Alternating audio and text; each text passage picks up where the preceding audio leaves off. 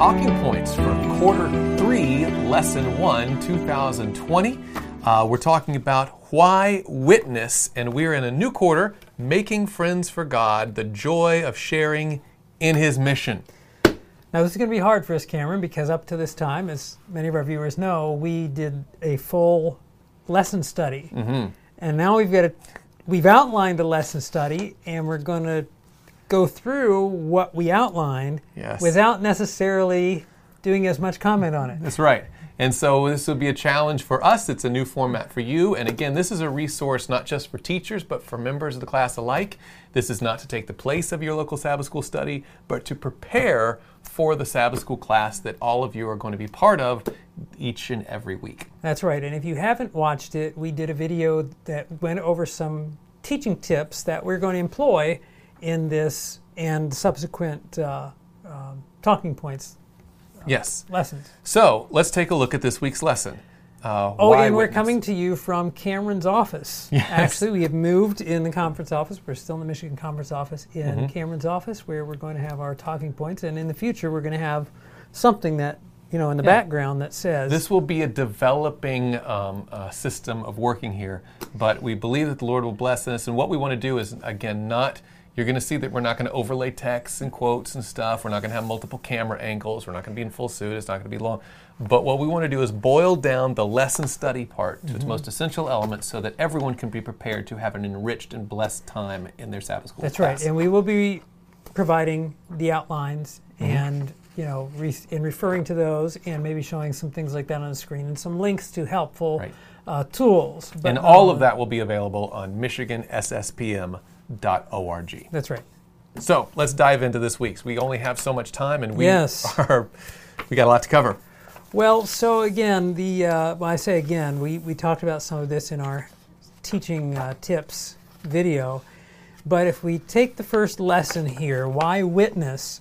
One of the things we mentioned in the teaching tips video was to go through the entire lesson first, read all the scriptures, highlight the high points, which we have done from our perspective, and then draw out what the key points are of the lesson. Now, if you look at the headings for each lesson, usually Sabbath is an introduction, and on Sunday's lesson, providing opportunities for salvation.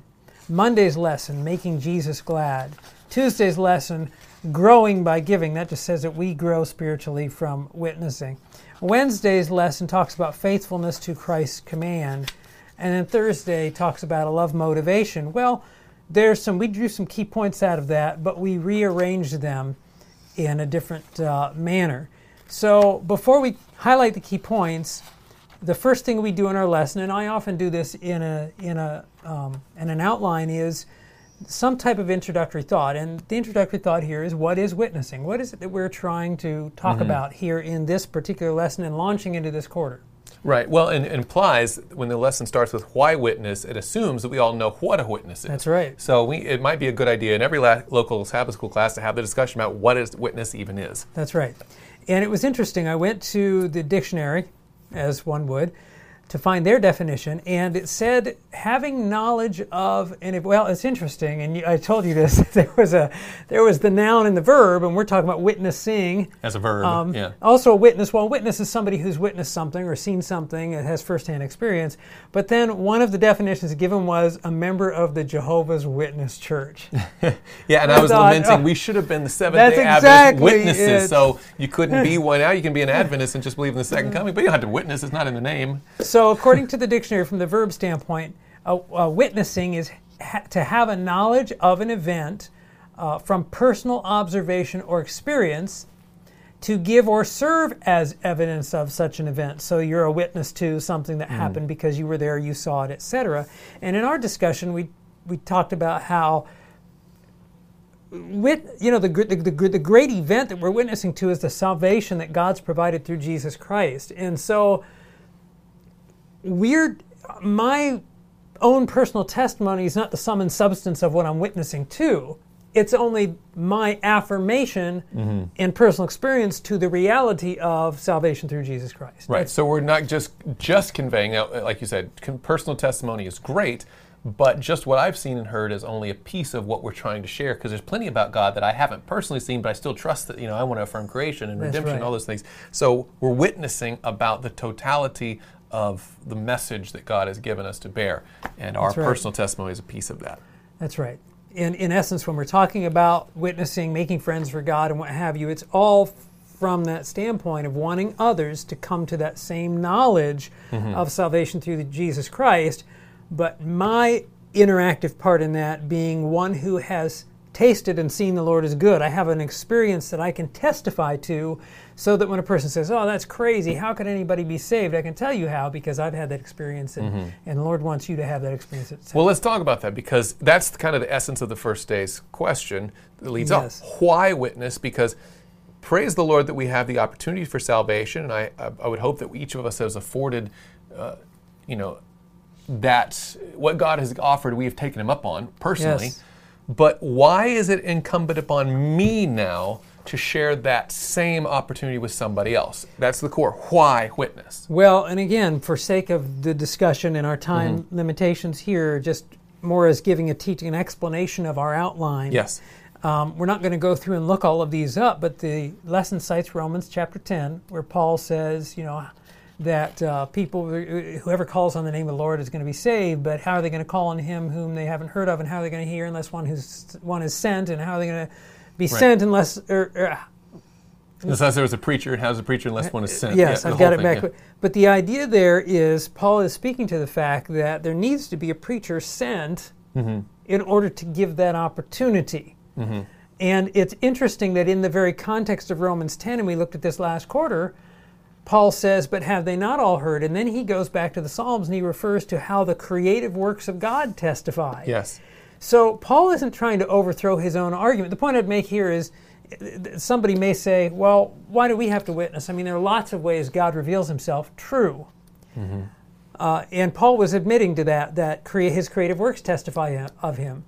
But nothing is so great a revelation as the revelation of God in Jesus Christ, His Son. And when we can give testimony to that, what we're doing is increasing the opportunity of somebody to embrace the gospel message. Well, before we get specifically into that, what I was thinking was, as we went through this, that basically, like with the perspective we just addressed there that you just spoke to, is about how it's a benefit to that other person. It gives them their best opportunity, right? Yes.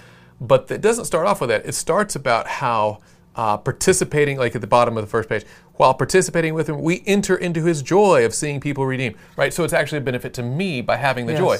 But it's also, in the lesson, going to talk about how it's a benefit to heaven, how heaven rejoices, God Himself is glad.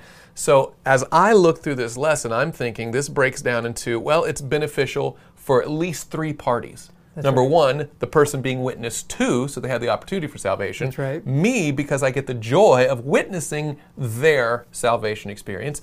And it brings joy to the heart of God, and heaven rejoices. So this is a multifaceted benefit.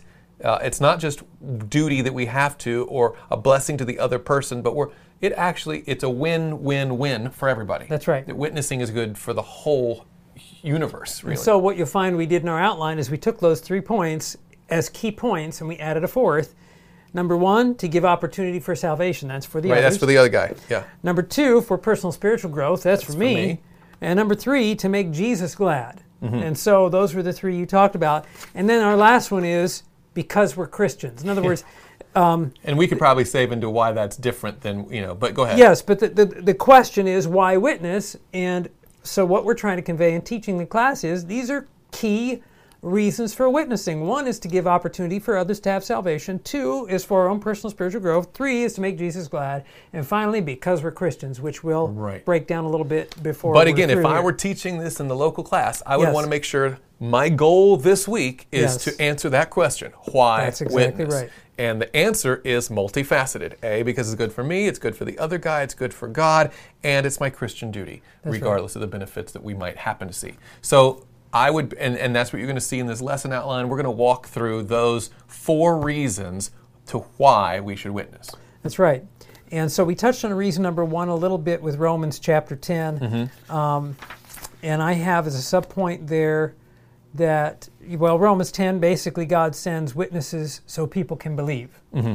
But as a subpoint I have verse 18 tells us all have opportunity or have had opportunity to know God through his created works, but this is not intended to contradict the apostles' point in verses 14, 15, that somebody needs to be sent with the message. Right. And I like what Mark Finley says at the very bottom of the page there in the green on Sunday. Yeah.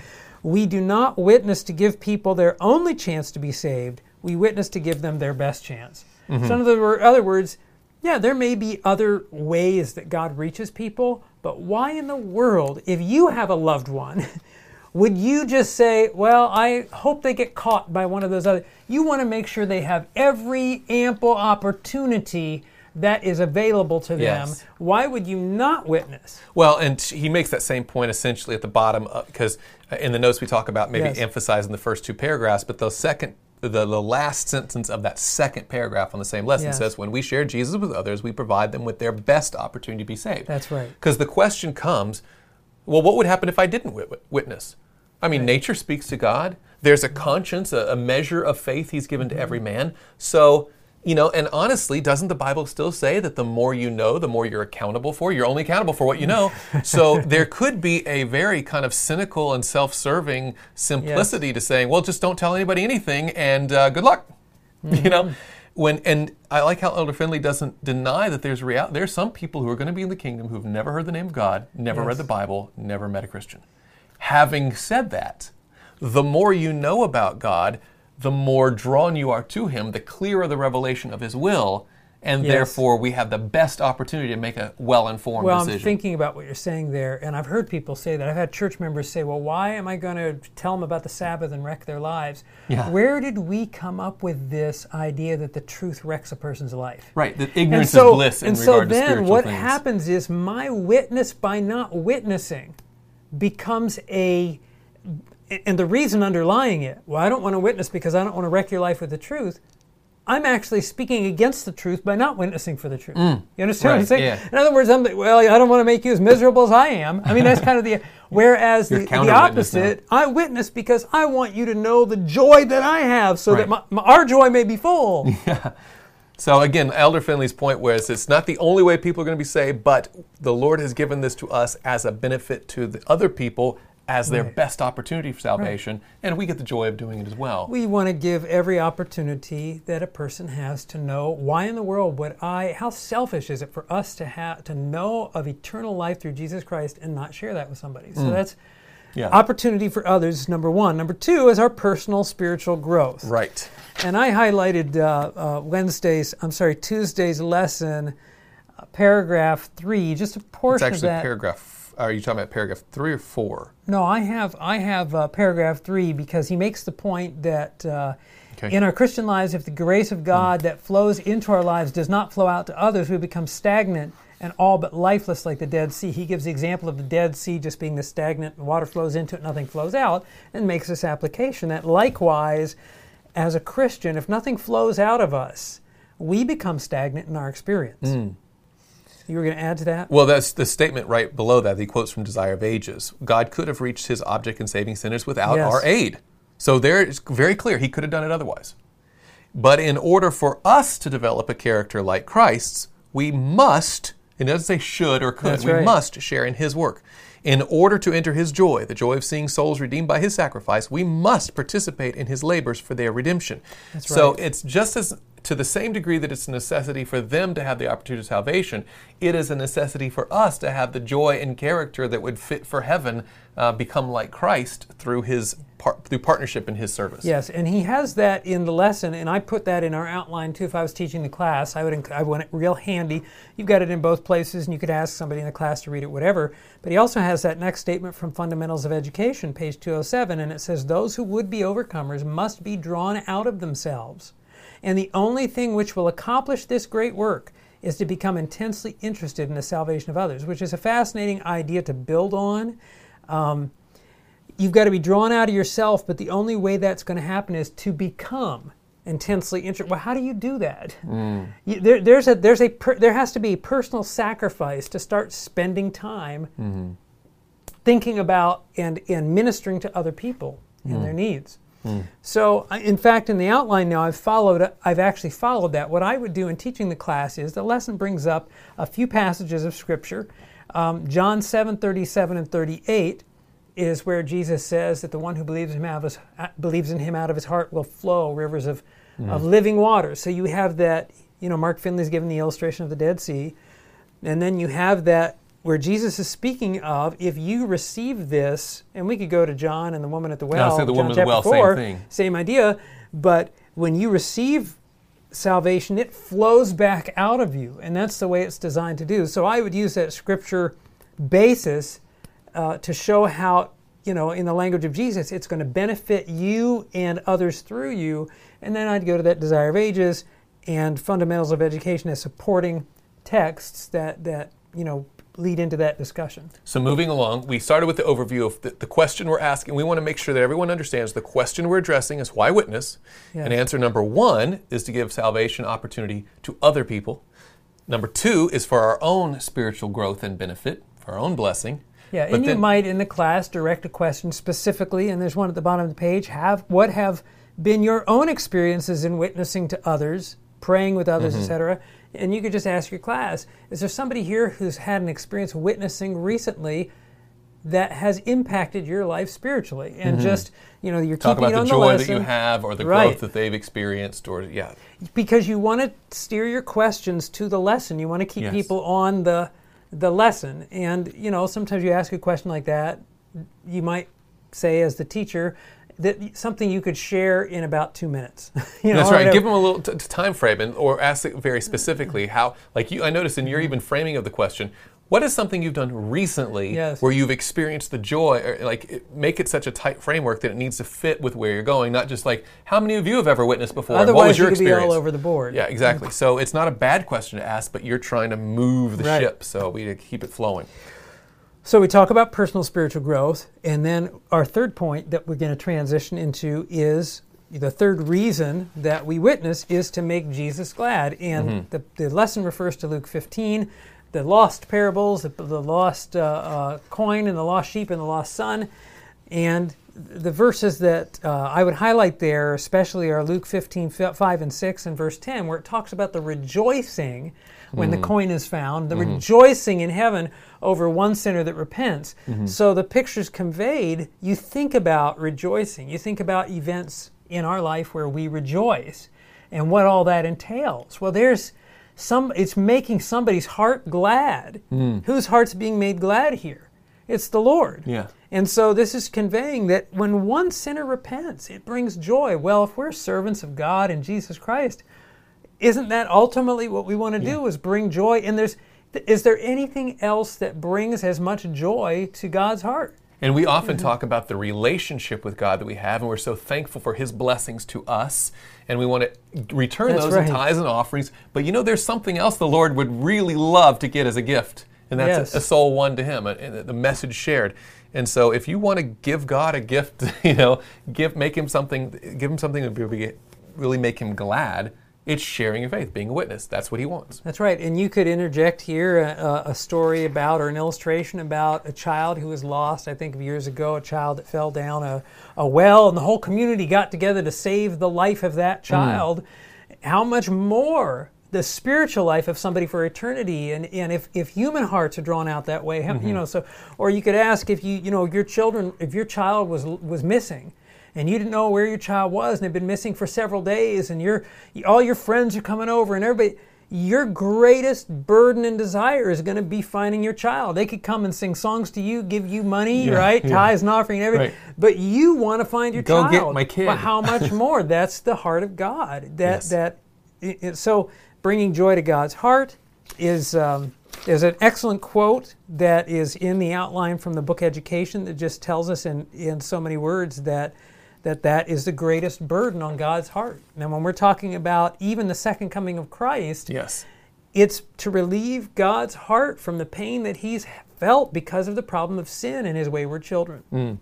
And we kind of touched on this, and you don't have to get too much into it because it wasn't actually explicitly brought out, but in 2 Peter 3, it refers to hastening the coming of God. Yes. And how, if we're truly living the Christian life, yes, there's an element that we want to be good ourselves and thus be prepared for, the kingdom of God.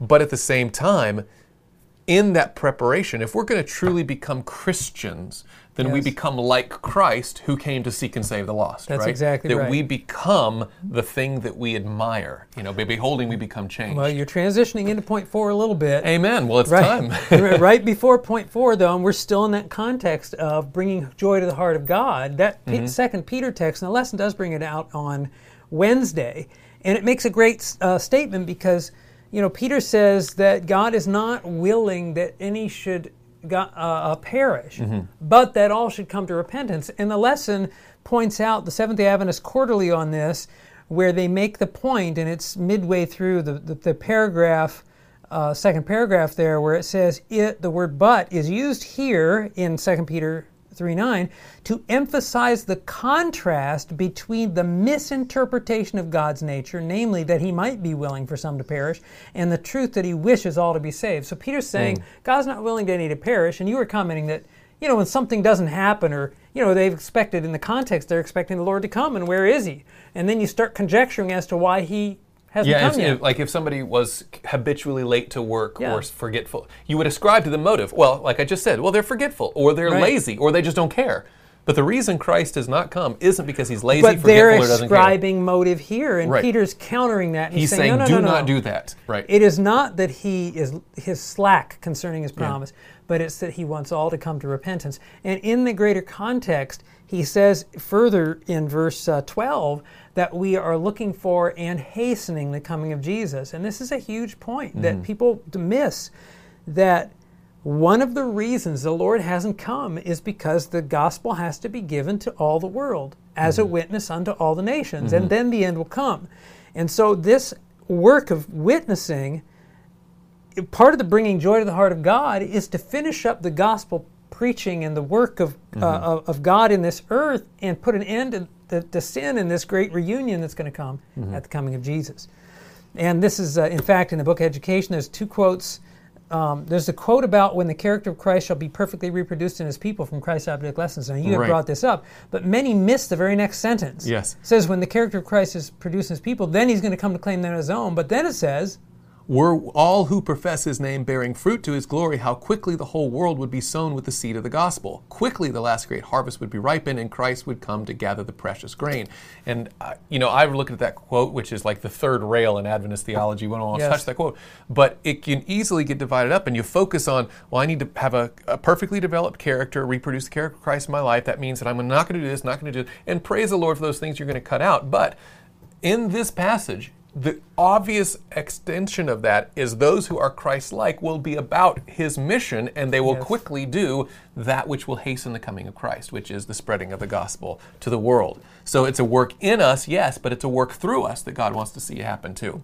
That's right. Which now, I believe, segues nicely into point 4 there. Yes. And the fourth reason that we can come up with in summarizing here. Should be most obvious. We kind of added this, superimposed this. Yeah, it's because we're Christians. That's just what we do. And what we mean by that is we're Christians. In other words, a Christian is a follower of Christ. The whole essence of Christ was leaving heaven and forsaking all and coming to this earth to save lost humanity. Yes. So how could it be that any one of us, Luke 19:10, I put it in the outline, is the Son of Man has come to seek and save that which is lost.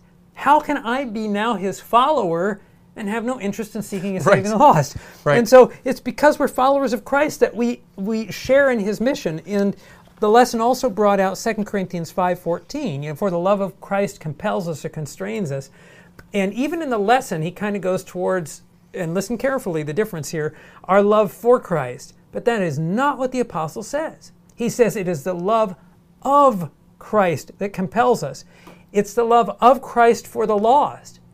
Yes, my love for Christ is a motivator, but in the context, the Apostle Paul is pointing out that it's Christ's love for the lost. And again, to the point that we're Christians, being a Christian means, as it says in Romans chapter 5 in the first few verses, that the love of God is shed abroad in our hearts by the Holy Spirit. In other words, we begin to love others like God loved us, and we can't help but want them saved. Well, too many times I think we forget the fact that, repeatedly in the New Testament, Jesus himself will say, all the law and the prophets is summed up in love the Lord your God and love your neighbor as yourself. There has to be the two loves, the love for God, the love for others. But nowadays, it seems we don't explicitly say it, but it would be like, I love God so much, I'm going to endure these other people. I'm going to tolerate them, or I'm going to put up with. When the reality is we should, from that, and it's not a natural thing. Yes. It only comes from the Holy Spirit changing your heart, making you like Jesus, that not only do I love the Lord, but I love my neighbor as myself, that I become like Jesus. Yes. And so it's a love of Christ. And one thing I've come to a close with here in the outline is the lesson brings out, compares Isaiah chapter 49, verse 6 with Acts 13. Yeah, and I'm just looking for where that was. Oh, it's in Wednesday's lesson, but I put it here. Isaiah 49:6 is a messianic prophecy that says that Jesus, the Messiah, coming Messiah, would be a light to the Gentiles.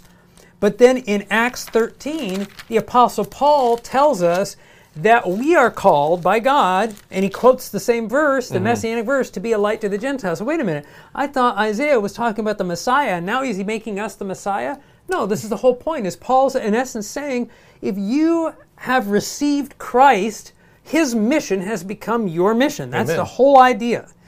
And this is what the church was founded on. Right. Well, and it talks about that famous passage from Acts of the Apostles, page 9. The church is God's appointed agency for the salvation of men. You'll stop right there. It's not just Christ was, and we are to witness that and sing praises about all the stuff he did. We are to continue that ministry and extend it to our day. It was organized for service, and its mission is to carry the gospel to the world. So if we're a member of the church, if we're a follower of Christ, and we are not about our Father's business, we are neither of the other two. That's right. And in the course, Christ's commission. Because we're Christians, he commanded his followers to go and preach the gospel, to go and make disciples, etc. There's somewhere in the closing, I say closing discussion, but I want this to be a point that's made in the class in the context of because we're Christians, is at the bottom of Wednesday's page, it asked this lesson, it asked this question: what are the dangers to the church, even a local church, if it becomes so inwardly focused that it forgets what its purpose is to begin with? I would want this there's going to be a lot of discussion there, I would want this lesson, as it's conveying why witness, to make it very clear that witnessing is part of what we are as Christians. Yes. And any church that does not witness has forgotten its calling. And there are severe implications, and we see them across the churches. And that's what this lesson is designed to just get us thinking about. Well, in a very simple appeal, you could do two things. Number one, just review the main points. Friends, today we looked at why we should witness. We saw it's good for other people. It's good for us. It's good for God. It brings joy to his heart. Praise the Lord. And it's a duty of the Christian to be like Christ and do that missionary work. So you could take that review and then turn it into an appeal and say, friends, I don't know about you, but I want to be about my Father's business. How many of us today want to view the work of God as not just a thing he did, but something I'm to continue today, that we want to be witnesses for Jesus? That's great. There's a statement that maybe I'll add into here where Ellen White makes the point that if we don't have that burden for others, she says, let us pray for the spirit of service. And so that could go along with that appeal. Look, we don't always have the same passion for the lost we should, or that we don't always witness as much as we should. And I'm not trying to get us to beat up on ourselves, but to say, let's go to the Lord and pray for that spirit of service, to revive that missionary spirit again in his church. Amen. Well, I think we're sliding just inside of our time, but again, there's a lot more we could cover, but these were just talking points for this week's lessons. Anyway, shall we close with prayer? Absolutely. Let's pray. Heavenly Father, thank you so much that you give us the joy of not only receiving salvation, but transmitting it to others through our witness. Please help us to be faithful in all that we do so we can hasten the coming of Jesus, for we pray it in Jesus' name. Amen.